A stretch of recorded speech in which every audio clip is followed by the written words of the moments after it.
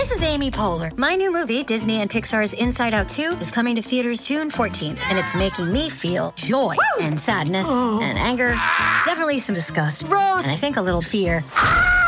But I'm also feeling these new emotions like anxiety, embarrassment, envy, and ennui.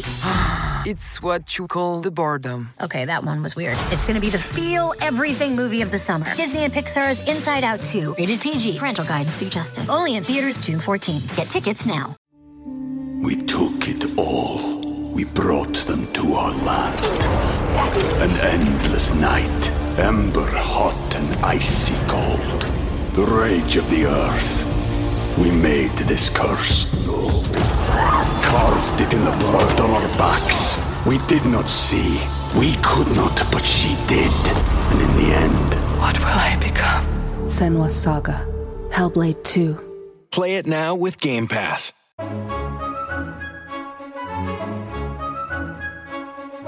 Hello everyone, and welcome back to New Books in Christian Studies, a channel on the New Books Network podcast.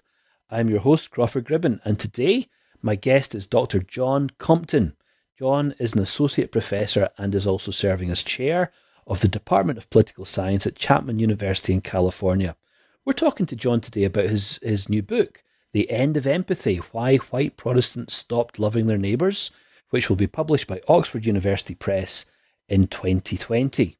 John, congratulations on the book and welcome to the show.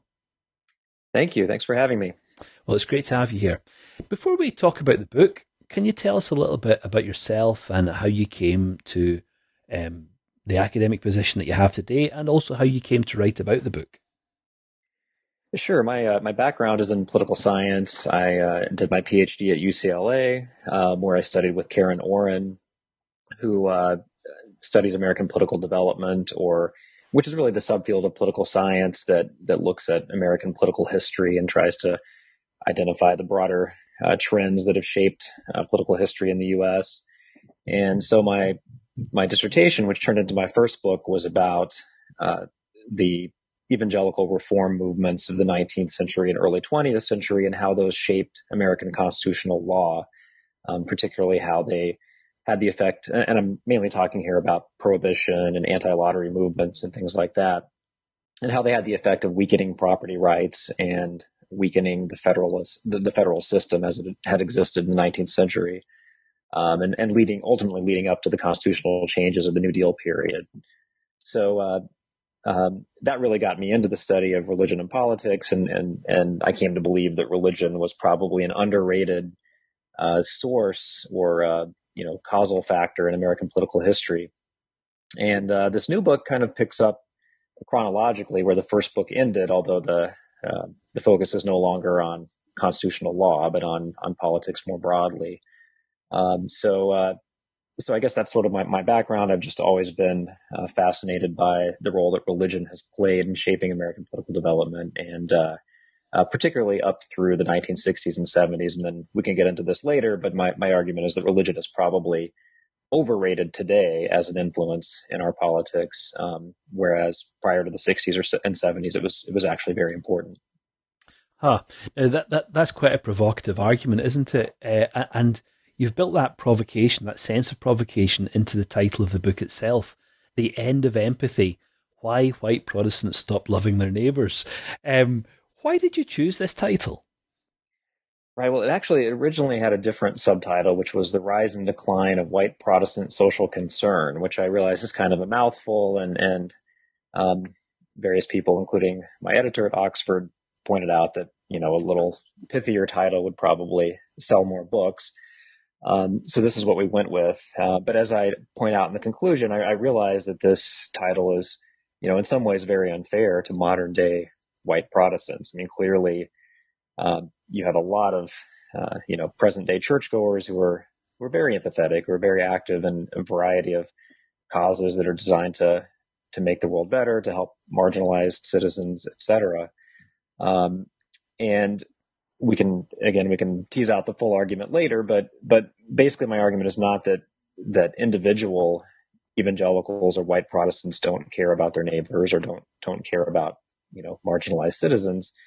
It's that as a social force, religion has really stopped changing minds or mobilizing or motivating political action in the way that it did 40 or 50 years ago, say at the time of that the Civil Rights Act of 1964 was passed, for example. Today, there are still a lot of religious people, and on an individual level, many of them may be quite empathetic, but it's no longer really the case that religious leaders can take an issue like, say, climate change or immigration reform and mobilize large numbers of constituents to change their minds on that issue and to press lawmakers for change in the way that they could have, say, 40 or 50 years ago. Now, the book sets out, as you've just indicated, to challenge the ways in which we've thought about the relationship between religion and politics, especially evangelical religion or white Protestant religion. Use the terms more or less synonymously in the book. But you set out really to challenge the way we've thought about the relationship between evangelical religion and politics, especially in the 20th century, especially in the States. How have we thought about this issue, or this relationship, and how do you want us to think about it now?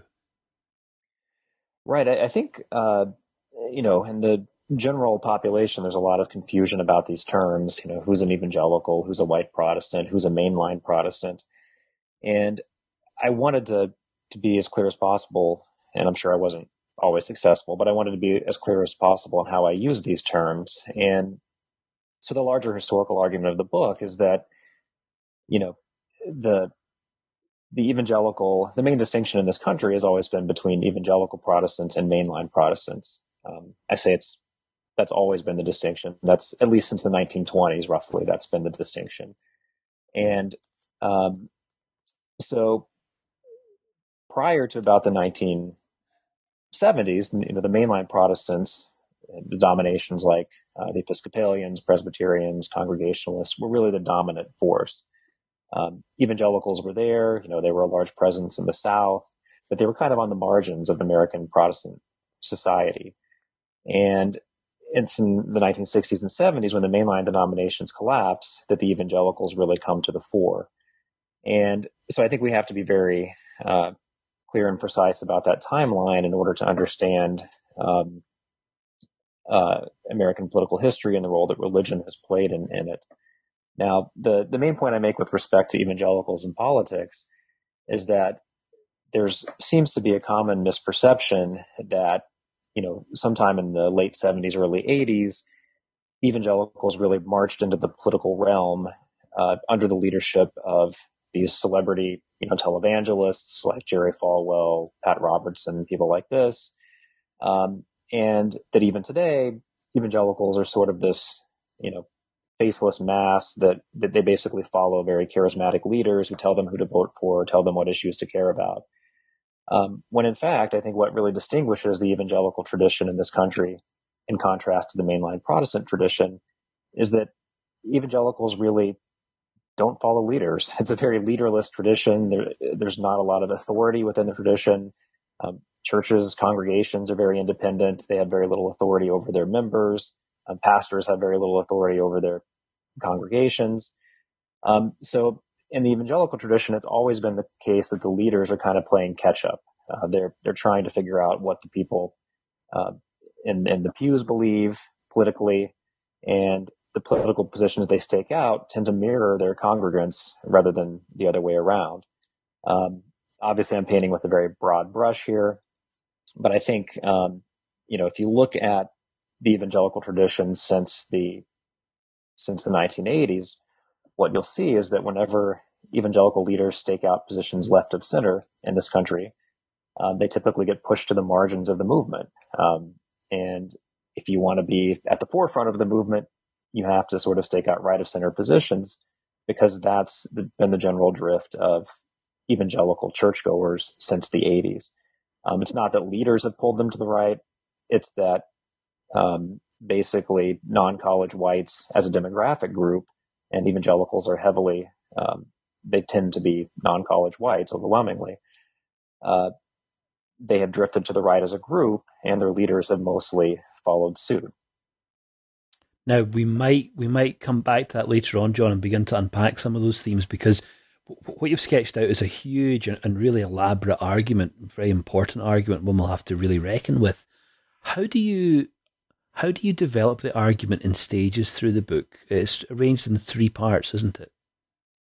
Right. Yeah. So the book is arranged in 3 parts. Part 1 is called "The Age of Stewardship," and what I argue is that, beginning around the turn of the 20th century, when the mainline Protestant denominations were still dominant in this country, around the same time, all of them took an interest in social reform, issues like child labor, prohibition, getting workplace regulations for women.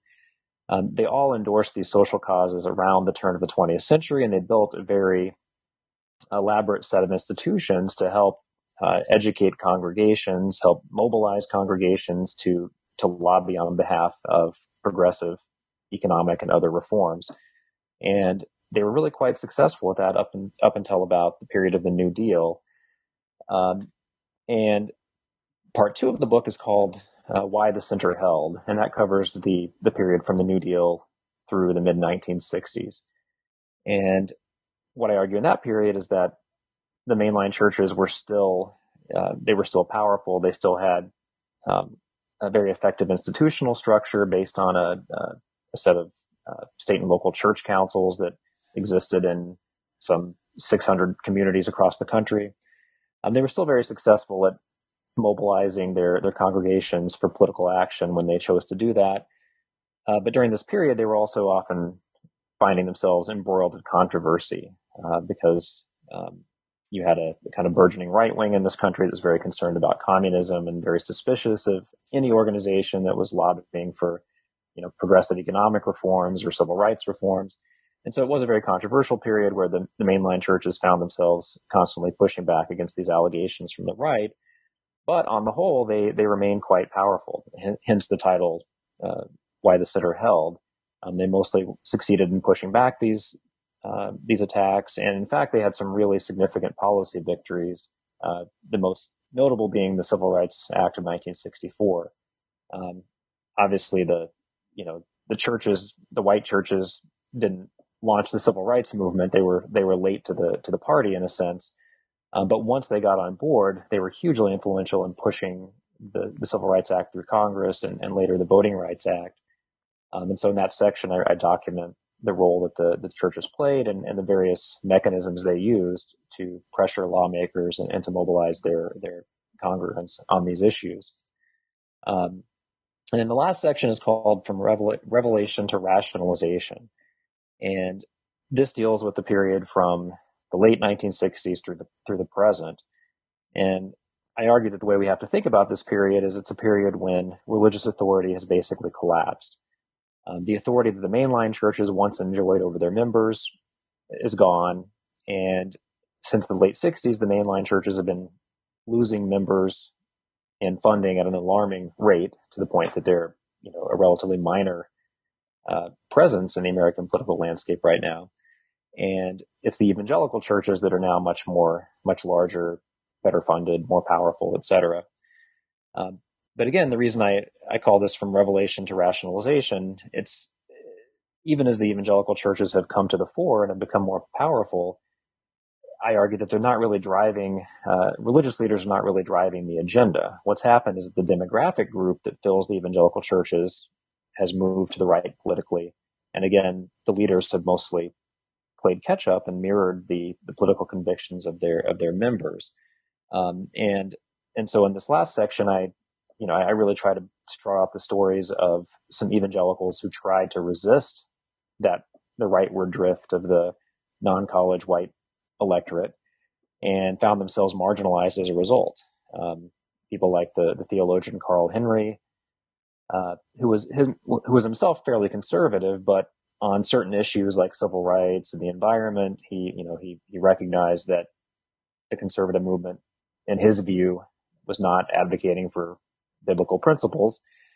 He tried to push back against, people like Jerry Falwell and the Moral Majority, and ultimately found himself marginalized. And then there were several very prominent politicians in this country in the 70s and 80s who were very devout evangelicals, but who were in the middle or on the left politically. Well, Jimmy Carter would be an example, but also people like Mark Hatfield, who was a well-known senator from Oregon, or John B. Anderson, a congressman from Illinois who ran for president in 1980. These evangelicals really tried to resist that rightward drift of the electorate and really found themselves ultimately kicked out of the movement or marginalized. So that's what I think distinguishes this modern period. It's a period where religious authority is very weak, and we still have a lot of religious Americans, but it's not clear that religion is what's driving our politics in the same way that it sometimes did prior to the 1960s. Now, when you frame the first part of the book, you begin by having us think about fundamentalism and the social gospel. What are these things? How do they interact with one another, or even co-form each other? And where do they contribute to the development of an evangelical politics through this period? Right. I try to, even though the focus is more on the more liberal mainline denominations in the first part of the book, I try to also keep pace with what's happening among the more conservative branch of American religion. And so, I mean, I'm sure you know this history quite well, but we do see the birth of, the modern fundamentalist movement in the 19-teens, roughly. And, what I try to point out in the book is that the fundamentalists really remained on the margins for the first half of the 20th century. And, the traditional, to get back to your original question, I think you were asking how fundamentalism feeds into the modern evangelical movement. Is that correct? Yeah, absolutely. Yeah.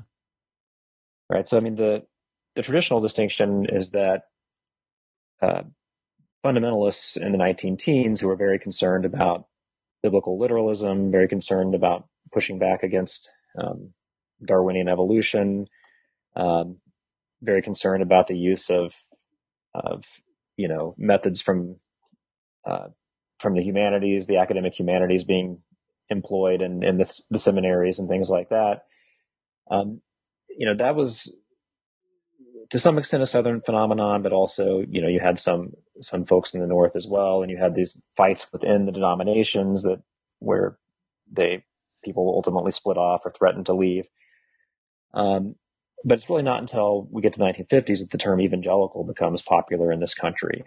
The folks in the teens and the 20s tended to call themselves fundamentalists. Sometimes they would use the term evangelical, but it's really in the 40s and 50s when the National Association of Evangelicals is founded, and when Billy Graham really takes off, and Graham calls his organization the Billy Graham Evangelistic Association, I believe was the title.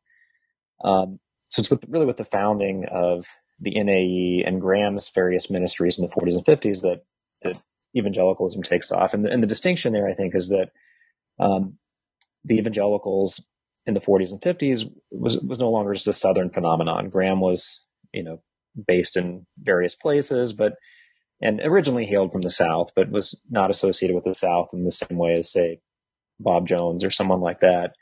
And the NAE, the National Association of Evangelicals, was largely made up of Northern congregations.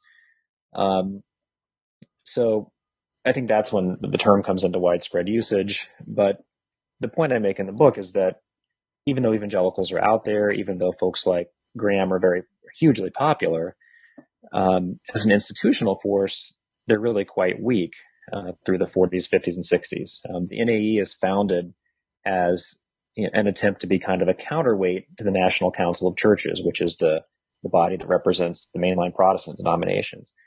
But it never really takes off. It has something like 600, 700,000 members through the 50s, whereas the National Council of Churches can claim to represent 30 million members. And clearly not every church that was affiliated with the National Council of Churches necessarily endorsed its entire agenda, but it was a much larger, much more powerful organization. Its pronouncements were reprinted in the New York Times, Washington Post, major papers, etc. Whereas the NAE really was kind of on the margins through the 40s, 50s, and 60s. So, but that's what I try to do in the book, is to trace the back and forth between these two halves of American Protestantism and explain how it was that the mainline Protestants were able to maintain their dominance for so long, and then the effects of their collapse on facilitating the rise of the evangelicals. We took it all. We brought them to our land. An endless night, ember hot and icy cold. The rage of the earth. We made this curse. Carved it in the blood on our backs. We did not see. We could not, but she did. And in the end... What will I become? Senua's Saga. Hellblade 2. Play it now with Game Pass. You mentioned earlier on, John, Carl Henry, famous evangelical theologian, Mark Hatfield, the Republican senator, wasn't he, from Oregon? Right. You also talk about Francis Schaeffer in the book as another example of someone who tries to, an evangelical theologian in this particular case, who tries to position himself in a certain way on certain kinds of issues, for example, the environment, and then has to move or has to follow the community he wants to address, I suppose we might say. How do we understand this drift to the right? There's some really interesting passages in your book about demographic change within churches, which affect everyone or all kinds of churches, an aging church-attending population, and a really dramatic moment of average age shift. I think in the very late 50s through the middle part of the 60s, I think you explain. Sure, yeah. The collapse, well, I'll circle back to your question about Francis Schaeffer and Carl Henry, but the demographic problem really hits the mainline Protestant churches very hard in the mid to late 1960s.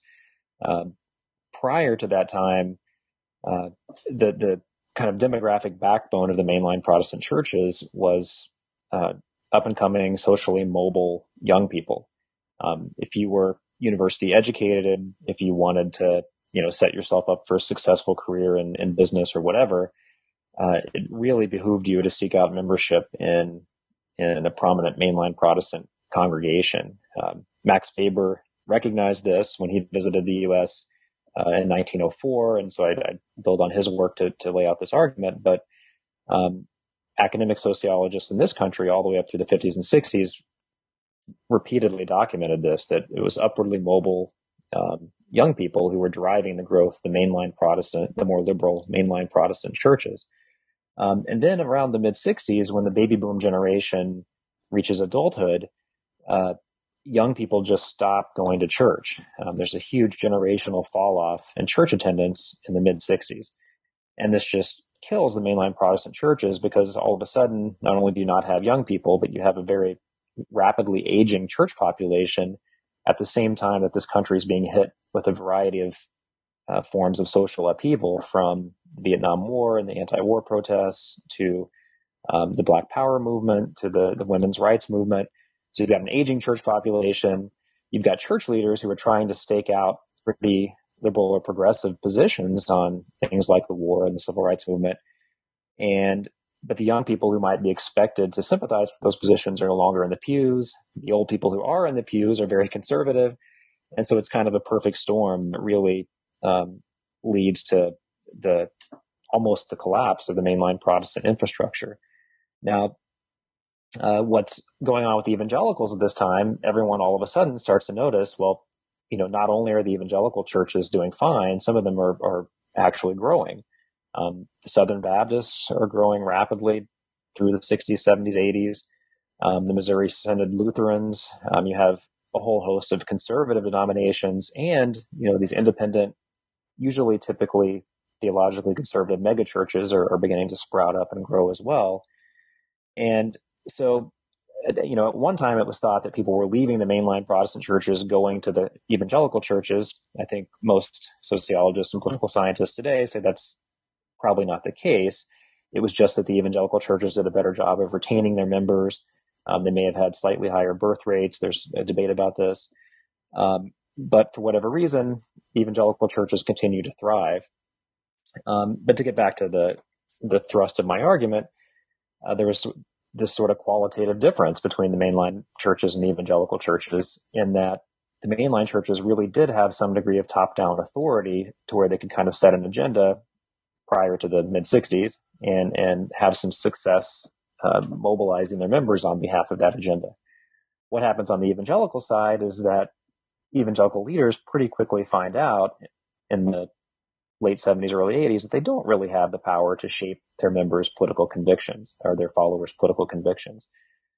So I spent a lot of time in the last section talking about this really interesting period in the 70s where you do have all of these kind of centrist to even left-leaning evangelicals, people like Hatfield, John B. Anderson, and writers like Francis Schaeffer. And in the early 70s, a lot of these people were in agreement with a lot of the goals of the political left. Francis Schaeffer writes an entire book on the environmental movement, urging rapid action to combat the threats to the environment. Christianity Today, very sort of the flagship periodical of evangelicalism, devotes an entire issue to the environment, calling for quick government action, saying that protecting the environment is mandated by biblical principles.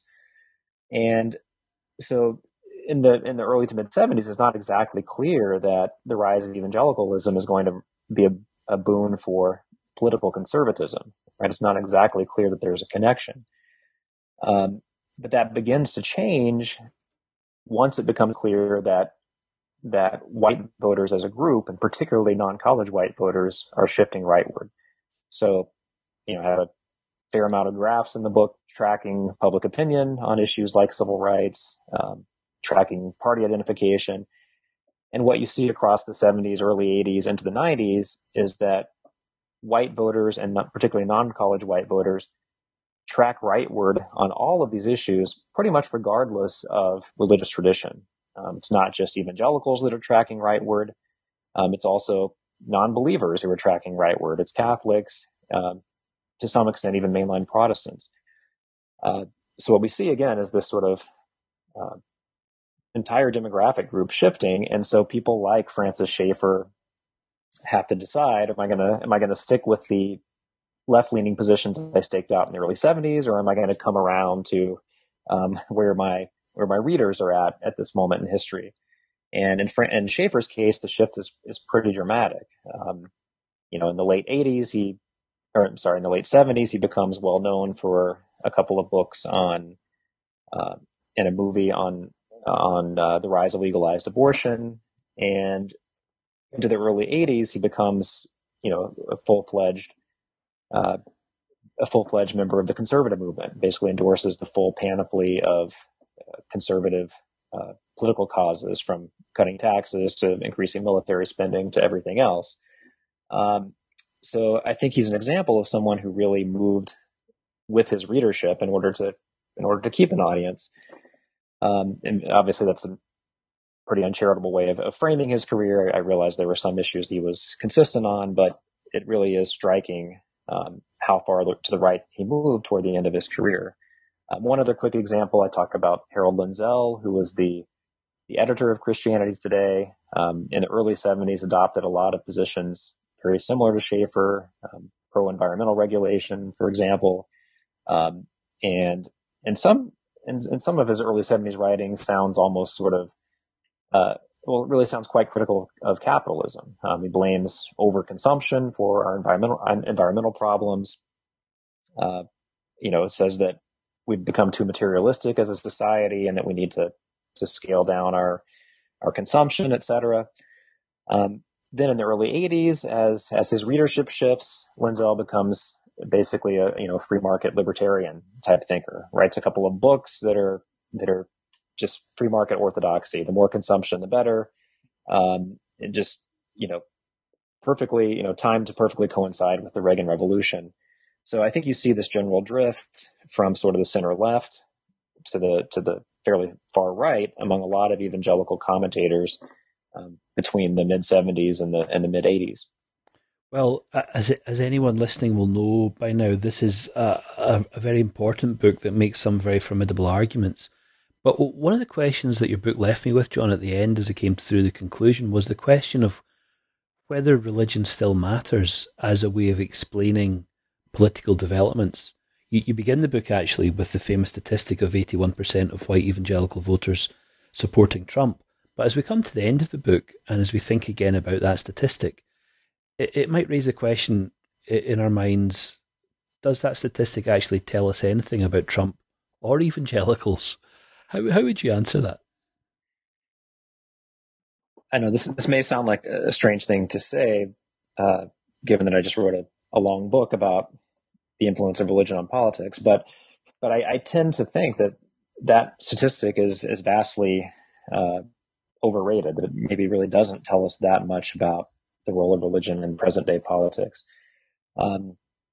So, again, my thesis is that although there are a lot of religious people in this country, it's not clear that religion really motivates political behavior in the same way that it did 40 or 50 years ago. So, to put that in more concrete terms, the 81% of evangelicals who voted for Trump, I mean, these folks, again, tend to be, well, that's the white evangelical figure, I believe. So they tend to be white. They tend to be registered Republicans. They're more likely to be non-college educated than other white voters. So even if all we knew about these voters was other demographic characteristics aside from their religious activity, we would still, strongly predict that they would be Trump voters. So I have a couple charts in the book where I track evangelical opinion on different issues over the past 40, 50 years with non-college white opinion on the same issues. And what you see is the lines track each other almost perfectly. It's just not clear to me that religion is what's driving a lot of evangelical political behavior today. Now, of course, I should offer a couple of caveats. Obviously, things are a little different at the elite level. I mean, I'm sure that the prominent evangelical leaders who care a lot about issues like abortion, and other social issues, I don't doubt their sincerity. I don't doubt that there are activists who pockets of activists who belong to organizations who also care deeply about these issues. But could we imagine a world where prominent evangelical leaders come out for immigration reform or something like that, or combating climate change, and as a result of that, we see millions of evangelicals change their views and get on board with more progressive positions on these issues? I mean, I can't imagine that happening. It's the institutions aren't there, the authority structure isn't there, and so at the end of the day, I do tend to think that religion is vastly overestimated, or its impact on present day politics tends to be vastly exaggerated. Well, John, thanks so much for coming on to the show today and sharing your time with us. This is an important book, and it's one I hope that a lot of people will read and will respond to. Thank you for writing it, and thanks for sharing your summary of it just now. Thanks to everyone else for listening in today. I'll see you next time on New Books in Christian Studies, a channel on the New Books Network podcast.